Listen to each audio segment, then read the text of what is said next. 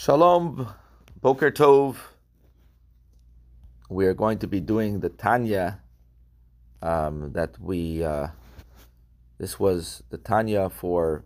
We didn't do a Tanya today? Oh, this is a makeup date for Tanya for the 2nd of Adar 2, which was Shabbat. It's in the middle of chapter 34.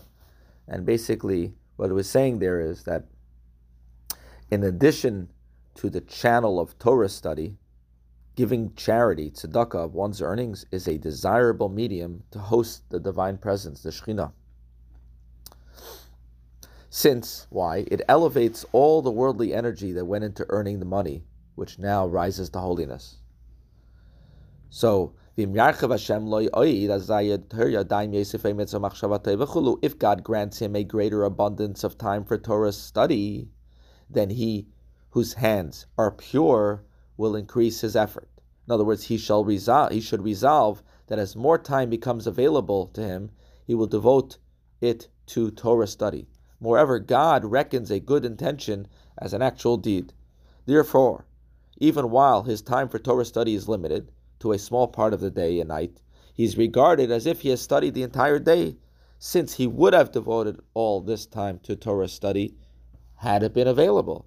By virtue of his good intention, he thus is, in a sense, an abode for godliness, not only during the time actually spent in Torah study, but also throughout the day. What about the rest of the day that he's at work? Here's another point, that when you give charity, it elevates everything that you did, all the energy you put into your work. Even during the remainder of the day when he's engaged in business, he will be an abode for God by giving charity out of the proceeds of his labor.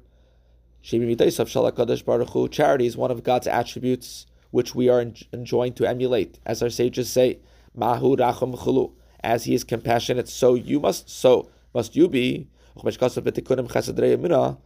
As it is written in the Tikkunei Zohar, kindness is the right arm of God. So too, so to speak, it's a metaphor, and therefore human kindness constitutes an abode for the divine attribute of kindness. Even though one distributes as charity no more than a fifth, the least a person should give is 10%. The most is a fifth of his earnings, the maximum requirement for charity.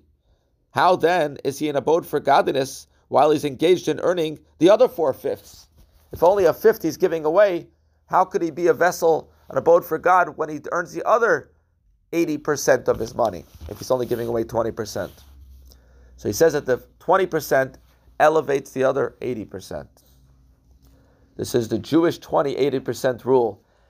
They say in sales or in fundraising that 80% of the money comes from 20% of the donors.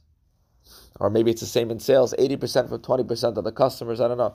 But here, the 20% that he's donating, it elevates the other 80%. Similar. Yet that fifth elevates with it all the other 4 parts to God, so that they too become an abode for him.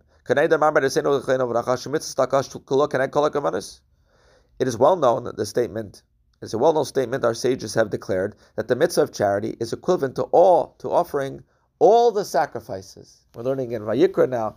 So giving tzedakah is like giving all the different sacrifices. Now in the case of sacrifices, all living creatures were elevated to God through the offering of one animal.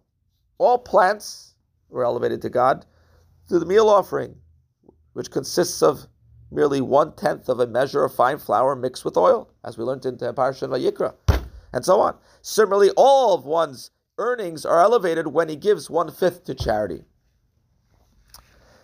So that's another point of how even during business, a person could be always a home for God because he's planning to give 20% to charity.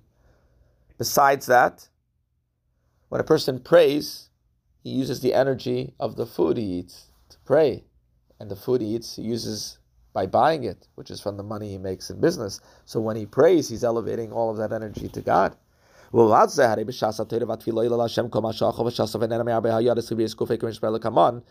from this, as is explained below, all that one has eaten and drunk and generally enjoyed for his bodily health from the other 4/5 of his earnings that he didn't give to charity is elevated toward God during his Torah study and prayer.